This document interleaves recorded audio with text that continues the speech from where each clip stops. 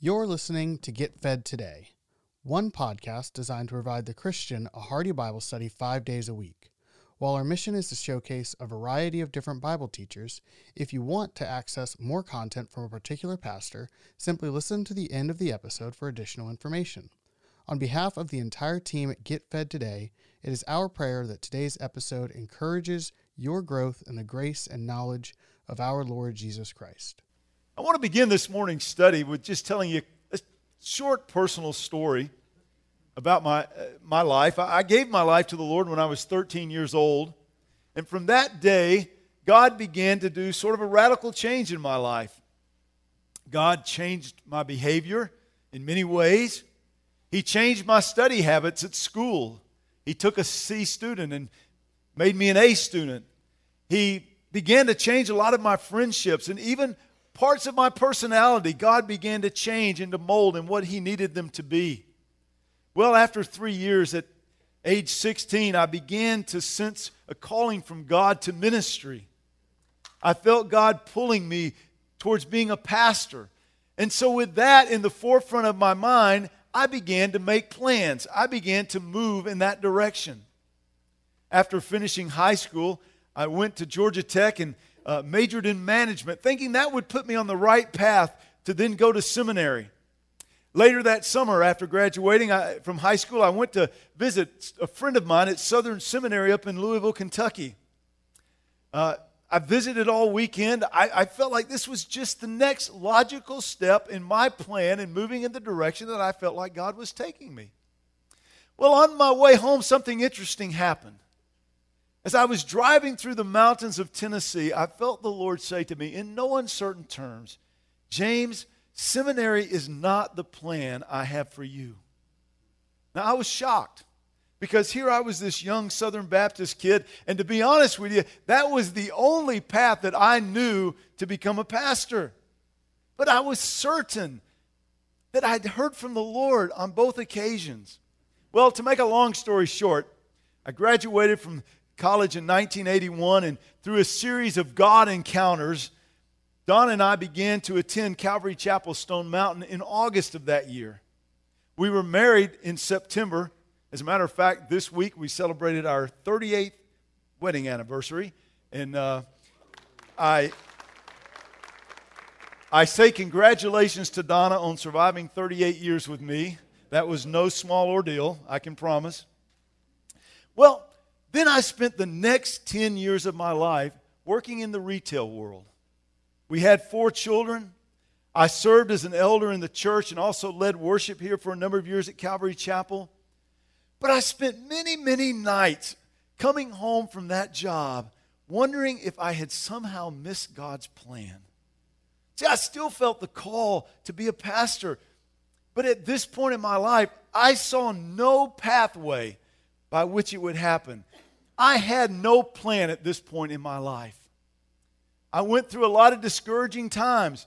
I would do everything I could at church as a volunteer, but I had a demanding job that required a lot of hours, especially from Thanksgiving to Christmas, which virtually worked all the time. Just about when I had given up on that calling, one day out of the blue at work, I got a phone call from Pastor Sandy, and he offered me a job. Now, I was caught off guard, and so I said, "Doing what?" He said, "I want you to come on staff as a pastor." And without even hesitating, I said, "Okay." Well, then it dawned on me that I probably ought to run this by Donna before I committed to anything, and she gave me her approval, and 2 weeks later, on May the 13th, 1991, I was ordained as a pastor, and I was on staff here at Calvary Chapel.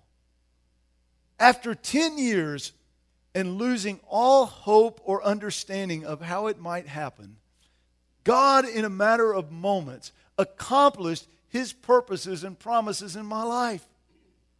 You see, I had made a plan, but to accomplish God's greater purposes in my life, He had a different plan. But God used my planning, but He had much more in mind than just what I could see. See, my plan was all about what I thought God could do. But God had a different plan. And I think this is the way He works in all of our lives. We all know different times and places when God has spoken to our hearts. We've felt God call us to different places or different positions. It doesn't have to be about ministry to get a call from God. It can be about a lot of different things in your life. He has a purpose for you, but sometimes His purposes and our plans don't exactly match, because His purposes are often much more involved than what our plans account for. God needed 10 years of my life to mold me and to get me to a place where I was prepared to do what He had called me to do. And God used those 10 years to do things that I would not have otherwise done. How should we handle things when our pathways differ from those of God? Should we just make no plans at all? Should we just sit back and do nothing and hope God, you just work things out? Or should we simply follow our plans and hope God will eventually come along and join those plans and get on board with us? But see, I think God has a way of working. And this morning in Proverbs chapter 16, He's going to deal with this issue. And He's going to spell out some ways that God takes our plans and His purposes and He molds them together.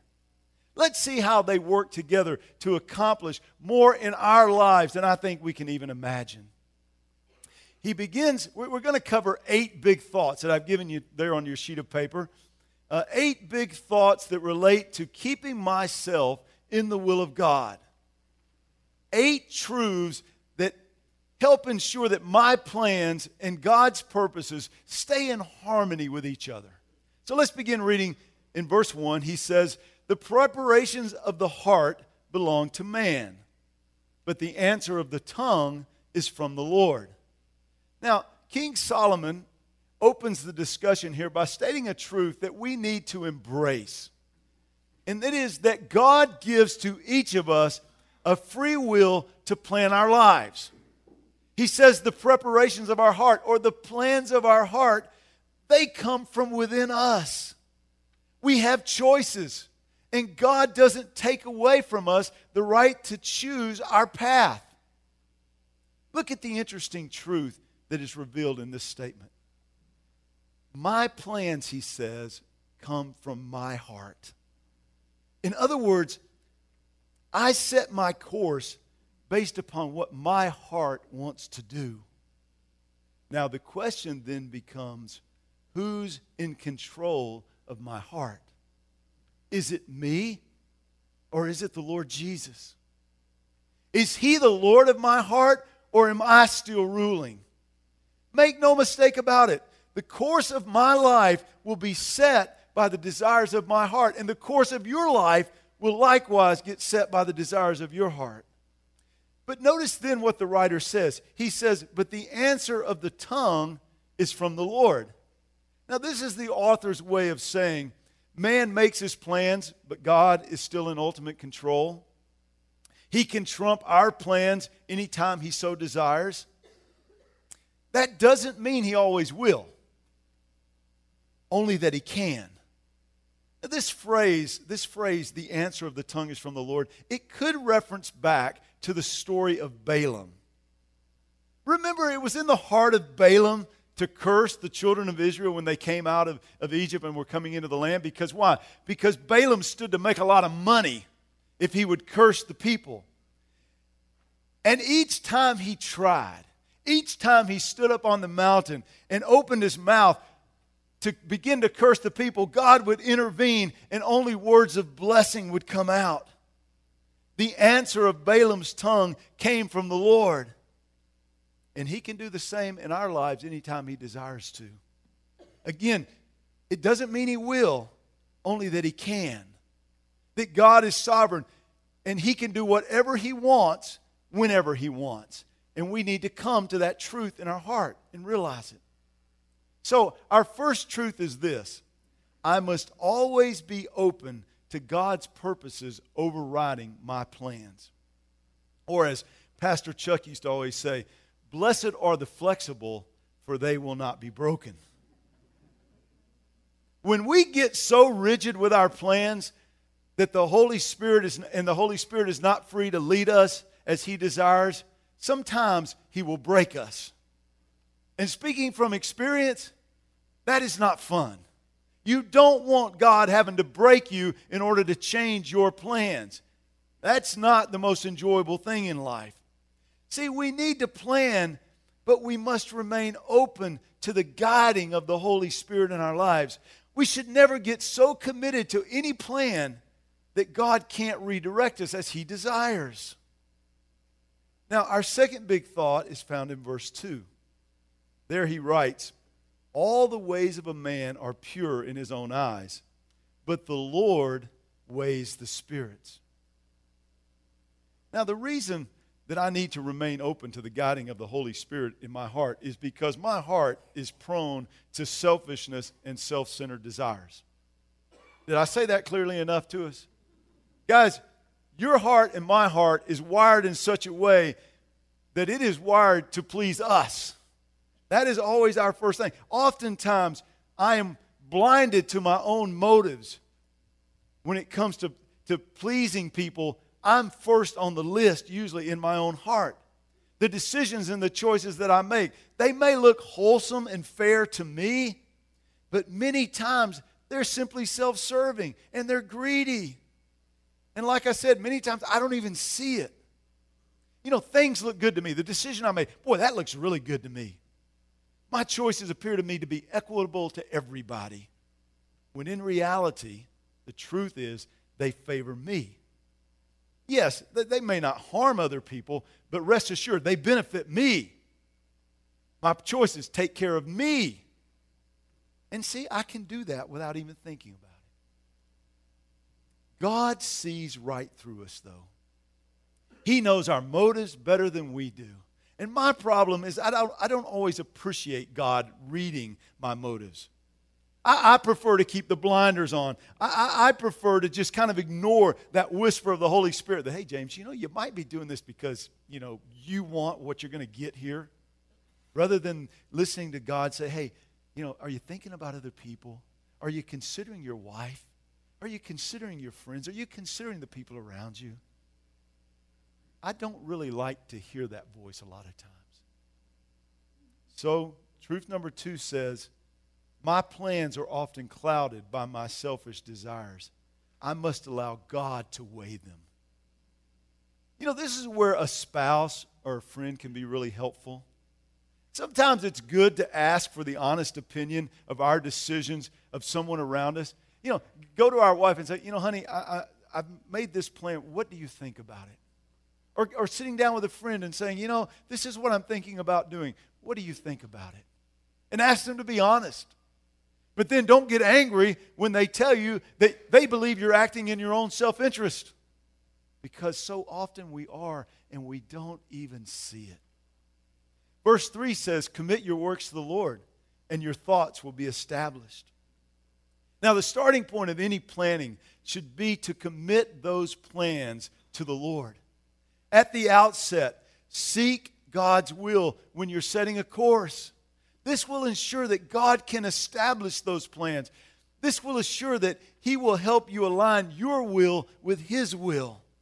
See, our third truth states this: maintain an attitude of submission to the will of God from the beginning of our planning. So often, do we make plans and then after we're done, we pray and say, okay, Lord, I've made my plan. Now will you bless them? I'm always intrigued by a certain episode in the life of Abraham that perfectly illustrates this truth. God had come to Abraham and had promised him a son through his wife Sarah. But many, many years passed and she had failed to conceive. And so one day, Sarah comes up with her own plan. She will allow Abraham a night or two with her maidservant Hagar. Hagar will then conceive and bear a child, and Sarah and Abraham will raise that child as their own. She thought, hey, this is the perfect plan to accomplish the purposes of God in my life. I already know what those purposes are anyway. And it was perfect right up until Hagar got pregnant. And that's when Sarah lost it. Suddenly, Sarah had come face to face with the fact that maybe she had been the problem all along. See, I believe she secretly hoped by doing this that it would prove that Abraham was the reason they had not conceived, not her. But now, with each passing day and with the ever-widening waistline of Hagar's belly, Sarah got angry and she got bitter towards her maidservant. The relationship was damaged forever. Finally, in her bitterness, she cries out and runs Hagar and Ishmael out of the camp. Of course, God protects Hagar and Ishmael. He even blesses them for Abraham's sake because Ishmael was his child. But he would not be the child of promise. Well, many more years passed by. Still no baby for Sarah and Abraham. Then in Genesis chapter 17, God one last time comes to Abraham and renews his promise. But at this point, the old man has had enough. He's 99 years old. His patience with God has run out. He's done with all this promising. And so in chapter 17, we read, "Then Abraham fell on his face and laughed. And he said in his heart, 'Shall a child be born to a man who is 100 years old? Shall Sarah, who is 90 years old, bear a child?' And Abraham said to God, 'Oh, that Ishmael might live before you.' Then God said, 'No, Sarah your wife shall bear a son, and you shall call his name Isaac. And I will establish my covenant with him for an everlasting covenant, and with his descendants after him.'" Abraham and Sarah had made their plan. And now they wanted God to bless that plan. But that's not how it works, guys. God has to be a part of any planning from the very beginning if he's going to bless that plan and establish it. We can't make our plans and then go to God and say, "Hey, God, come on, get on board with us." Can't do that after the fact. We submit to his will and to his plans. These are the plans that God will establish. We've got to learn to seek God's will from the outset. Acknowledge him before we reach any conclusions on what we should do or where we should go.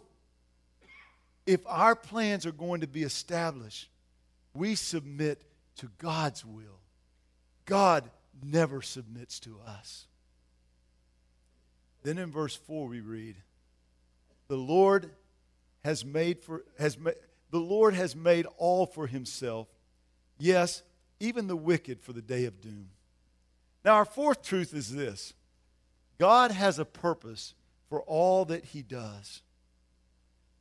But first, let me make sure that we all understand what this verse is not teaching. This verse is not saying that God has made certain people for heaven and certain people for hell. He's not saying that some people were created to be destroyed by God and to spend eternity in hell. That is not an interpretation that is correct of this passage. Because that interpretation nowhere squares with the rest of Scripture. The Bible is clear that salvation is open to anyone who calls upon the name of the Lord. If you're not a believer here this morning, it is because you have chosen not to believe. Don't blame your unbelief on God. He's done all he can do. He sent his son to die for you. He brought the message of that through his word to your life. He's brought you to a church that is teaching you that good news week after week. What more do you need? The only reason that you're not a Christian today is because you don't want to be. You have rejected God's free gift. What this verse is teaching is that God has a purpose in everything. He has made all things for himself. In other words, God will accomplish his purposes through everything that happens in his creation. And in a sense, and in that sense, even the wicked have a destination according to his plan. But understand, they have chosen that destiny. He didn't decide it for them. They decided to reject God's love and avoid fellowship with him. God simply honors that decision and will one day accommodate them. I believe if all people embrace the Savior, there would be no reason for a day of doom and destruction. But the positive side of this verse is that it teaches us that God has a plan for everything that transpires in our life. Understand, He does not cause everything that happens to us. Please understand that. But He will use every event in our life to accomplish His purposes.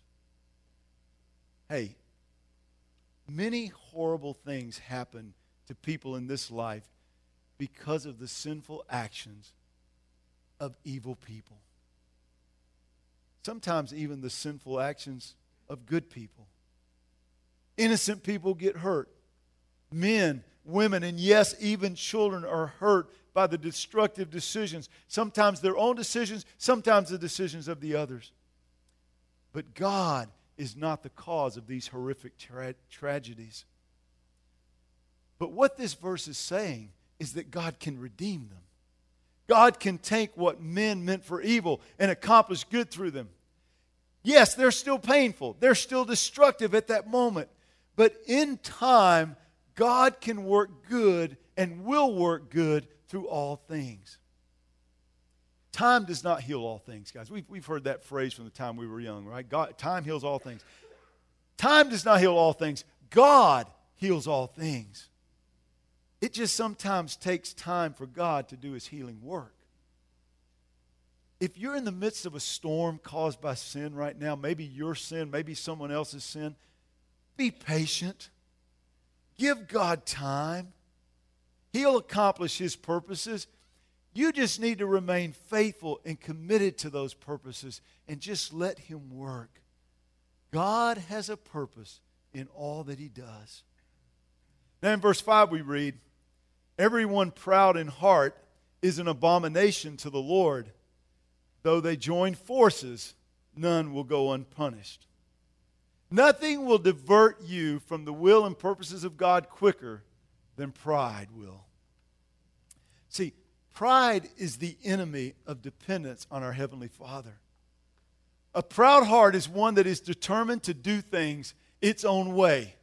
It's not concerned with anything other than that. I'm going to get what I want. This was the heart of King Saul. This was the heart of King Ahab and his evil wife Jezebel. This was even the heart of Saul of Tarsus before the Damascus Road experience. And guys, we could go on and on, for the Bible is filled with examples of men and women who stiffened their necks towards God and screamed, "I will do this my own way."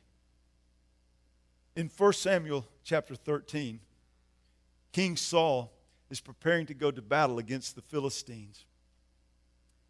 But before going into battle, he knew that the prophet Samuel needed to come to the camp and make a sacrifice. And so they made arrangements, and in 7 days Samuel was going to come, but something delayed him from coming.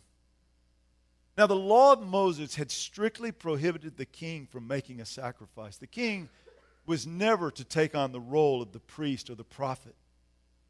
But Saul, King Saul, in his pride, he didn't think the rules applied to him. You ever thought that? Have you ever thought, oh yeah, I know they have rules and things, but they don't apply to me? You ever been somewhere, and saw a sign that had certain rules for being a part of that place, and you said, well, that didn't apply to me. Listen, when you think that way, guys, that is pride. And that is exactly what King Saul was thinking. And so in his pride, he offered the sacrifice. And just about the time he's done, who do you think arrives? But Samuel. He comes walking up just as Saul had completed the sacrifice. And in chapter 13, verse 11, we read, "And Samuel said to Saul, 'What have you done?' And Saul said, 'When I saw that the people were scattered from me, and that you did not come in the days appointed, and that the Philistines gathered at Michmash, then I said, the Philistines will now come down on me at Gilgal. And I have not made supplication to the Lord. Therefore I felt compelled, and I offered the burnt offering.'" And Samuel said to Saul, "You have done foolishly. You have not kept the commandment of the Lord." In other words, Saul, you're no exception to the rule.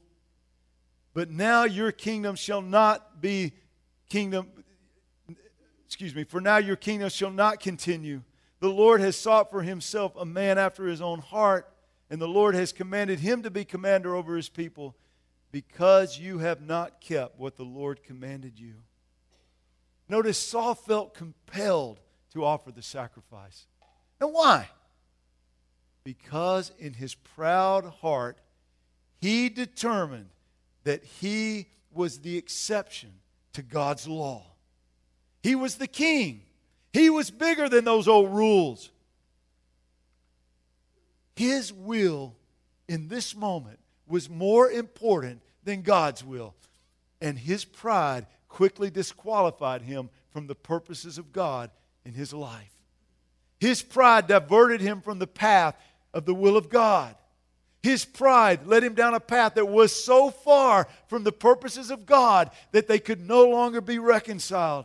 And thus God rejected him as king. See, our fifth big thought is simply this: pride is the enemy of God's plan for your life. Be careful when you start thinking the rules don't apply to you.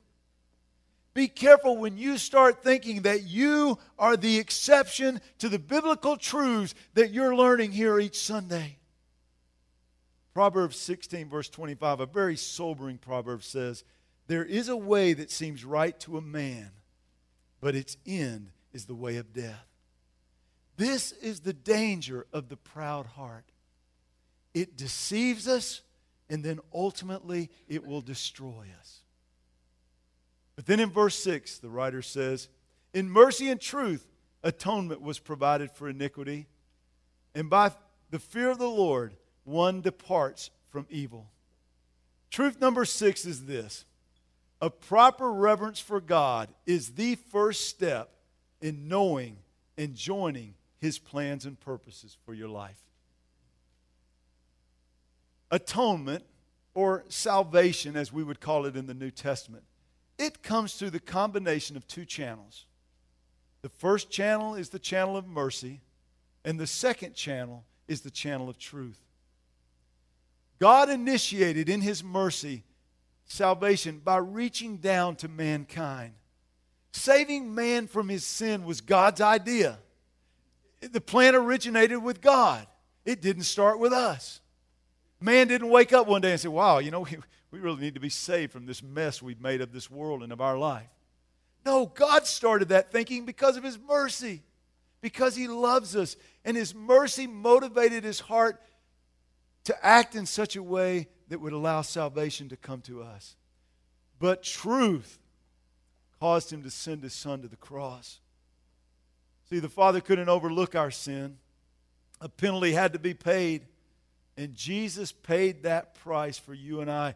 Our salvation was accomplished on that cross, but that salvation must be accepted and embraced by each one of us in order for our lives to be changed for eternity and for our path to become on the path of God, of God's path. It all begins with developing a healthy fear and reverence for God. And guys, I don't believe most people today really fear God. I'm sad to say I don't even believe I don't even believe a lot of Christians today fear God. The world in their unbelief, they shake their fist at God and up to heaven, and they mock Him, and they entertain themselves with movies and TV shows that make the eternal God the butt of the joke, and the humor becomes God in some one-liner. And then they take the patience of God and His long-suffering as proof that He does not exist. Oh, look at God. I can shake my fist at Him and He doesn't do anything about it. God doesn't really exist. Listen, one day soon God will bring justice to this fallen world. One day God will enact vengeance, and mankind will not be laughing then. I hope you have a healthy fear of God in your life. A healthy fear. A healthy understanding. A healthy reverence for who He is. And though He's merciful and though He's kind, He is also just. And one day judgment will come to this world and we will have to answer for our lives. And in that day, it will be a frightening day for anyone who is not standing with Christ. Hell is no joking matter. And God is no joking matter. The fear of the Lord is the starting point for finding God's plan and purpose for my life and for your life. Do you have a healthy reverence for Almighty God? Or have you become so familiar with Him that you take Him for granted? Do you understand the seriousness of our rejecting His love? One day God will judge. Will you be on the right side of that judgment? Then we read in verse 7. When a man's ways please the Lord, He makes even his enemies to be at peace with him. Now we need to understand the nature of a proverb. A proverb is not always true. Proverbs are statements of general truths. Generally speaking, they are correct. And this statement or this verse is an excellent example of that. Because generally speaking, when we please the Lord with our behavior and our actions, most people are going to live at peace with us. They're going to appreciate our love and our respect and our care for others. According to this proverb, even those who might hate us, a lot of those people will live at peace with us because they'll just appreciate who we are. They'll appreciate our kindness. But obviously this is not always true. If it were, the church would have never suffered persecution.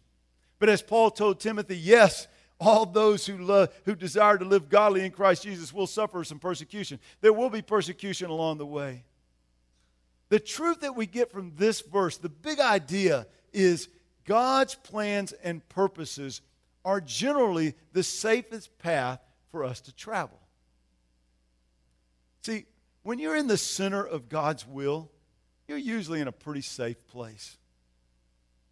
It is the pathway outside of God's plan that is unstable and rocky and dangerous. A sinful lifestyle is fraught with all kinds of painful consequences. We see this all through the Scripture, that sin destroys relationships. Sin complicates life. Sin is painful. Think of the life of David after his night with Bathsheba. It became one nightmare after another. Remember the painful experience of Lot after he moved down to Sodom. The safest place to be is right in the center of God's will. Seek to keep yourself there. And maybe, if you do, even those people who hate you will live at peace with you. Our final truth is found in verse 8. There he writes, "Better is a little with righteousness than vast revenues without justice." I think many of us are challenged by this proverb because we hold to the Old Testament thinking that God blesses, or when God is blessing us, it always means we're going to have more. You know, if I'm in the center of God's will, that means I'm going to have everything I want. I'm going to just have a lot. Guys, that's not true. This verse reminds us that it's not true. That oftentimes, when we're living life doing what matters most, it is not going to be the place where we have the most. In other words, it's not going to be the quantity of our net worth. It is going to be the quality of our character that will align our life with God's will. Our priorities must be God's priorities if we're going to follow His purposes in our lives. What are His priorities? He tells us here, righteousness and justice are God's priorities. Not bank accounts and bottom lines, but so often these become my priorities. I have to ask myself every day, am I most concerned with doing righteousness, doing what's right, even if it cost me a sell at work, even if it cost me some profits on my bottom line, even if it cost me some extra taxes that I'm going to have to pay because I choose to do what's right rather than what's expedient. This is where Lot's life went sideways. You remember Lot, Abraham's nephew? God was blessing Abraham and Lot. They both had gobs of sheep and goats, and it got so bad that they were kind of overlapping one another, and there was a lot of conflict created. So Abraham comes to Lot one day and he says, Abraham, he says, Lot, you go one direction, I'll go the other. You go right, I'll go left. You go left, I'll go right. Doesn't matter to me. Lot, pick and choose where you want to go. And Lot looked down and he saw the fertile plain of Sodom, and he saw the affluence there and the prosperity there, and the financial gains of going to Sodom caused him to overlook the demonic worldly influences that would wreak havoc on his family. Trust me when I say, Lot is not the last husband to endanger the spiritual well-being of his family in exchange for a chance to get ahead financially. Unfortunately, I've seen it all too often. Truth number 8 is simply this. We must keep the right priorities in our life if we're going to stay on God's path and follow His priorities. Guys, we learn God's priorities each week when we come in here and we study His Word. The question for us is this: how do you respond when there is conflict between what you hear on Sunday morning and what you are prioritizing during the week on Monday? Which gets sacrificed? Which wins out? If you want to be anchored to God's will and to His purposes in your life, you have to be willing to change. God will not compromise His priorities. We have to change ours. It's not God who will change. It will be us. Finally, in verse 9, the writer reaffirms his opening thought by saying this: A man's heart plans his way, but the Lord directs his steps. Again, a man's heart plans his way. Our plans come from our heart. But is Jesus Lord of our life? If He is, He can direct our steps. See, we need to make plans. God wants us to pray and to plan. He doesn't want us to live life without goals or without direction. He doesn't want us just to kick back and say, okay, God, I'm just waiting on you. No, He's waiting on us. He wants us to pray and to plan and to pick a direction and to follow the leading of His Holy Spirit. He just wants to make sure that we consider Him and consult Him and prioritize Him when we're making our plans. I'll conclude with James chapter 4. Read just a couple of verses to you. James writes, "Come now, you who say, today or tomorrow we will go to such and such a city and spend a year there, buy and sell and make a profit, whereas you do not know what will happen to you tomorrow. For what is your life? It is even a vapor that appears for a little time and then it vanishes away. Instead, you ought to say, if the Lord wills, we shall live and do this or that." James pictures a man here who gets up on Monday morning to go to work, and he says, hey, this is what I'm doing. This is where I'm going. I'm going to such and such a city. I got it all planned out. I'm flying Delta. We leave at 8:05. I'm arriving in L.A., and I'm selling. It's going to be great. And then I'm coming home, and then we're going to plan next week. Never once does that man think about, wait a minute, my life could be just a vapor. How do I know I'm even going to be here tomorrow? Instead, on Monday morning, that man should say, if the Lord wills, this is what I'm going to do. In other words, he needs to begin his day, she needs to begin her day saying, Lord, lead me today. Lord, I got plans, but Father, I want to bow those plans to your purposes in my life. Lord, I never want my plans to be inflexible to your will. If the Lord wills, let that be the attitude with which we start every day of our life. Let's pray together. Father, I thank you that, Lord, you have a plan and a purpose for every person in this room this morning. Lord, there's no one here, Lord, that you don't want to do your will in their life. But Father, I pray for that person who to this point in their life has just steadfastly rejected you and rejected your will. Father, I pray that today they would start by bowing their heart to you. That they would start by bowing their knee. And Lord, that their heart, the pride that's in their heart, bowing it to you. Lord, and with a holy fear, recognize who you are. That you are the Almighty God, the creator of their life. Lord, the sustainer of their life. Father, I pray that you'll draw them to yourself today. And Lord, I pray for a few others. And Lord, I know there are some here, I'm sure, that, Lord, they've been making their plans. They're really good at making plans. But Lord, they haven't really considered you, your will, your plans for their life. Oh, they love you, Lord, and Lord, I know that, and they want to do what you want, Lord. They just haven't slowed down enough to consider it. I pray that they will today, and that you'll begin to guide them in ways that they didn't think were possible.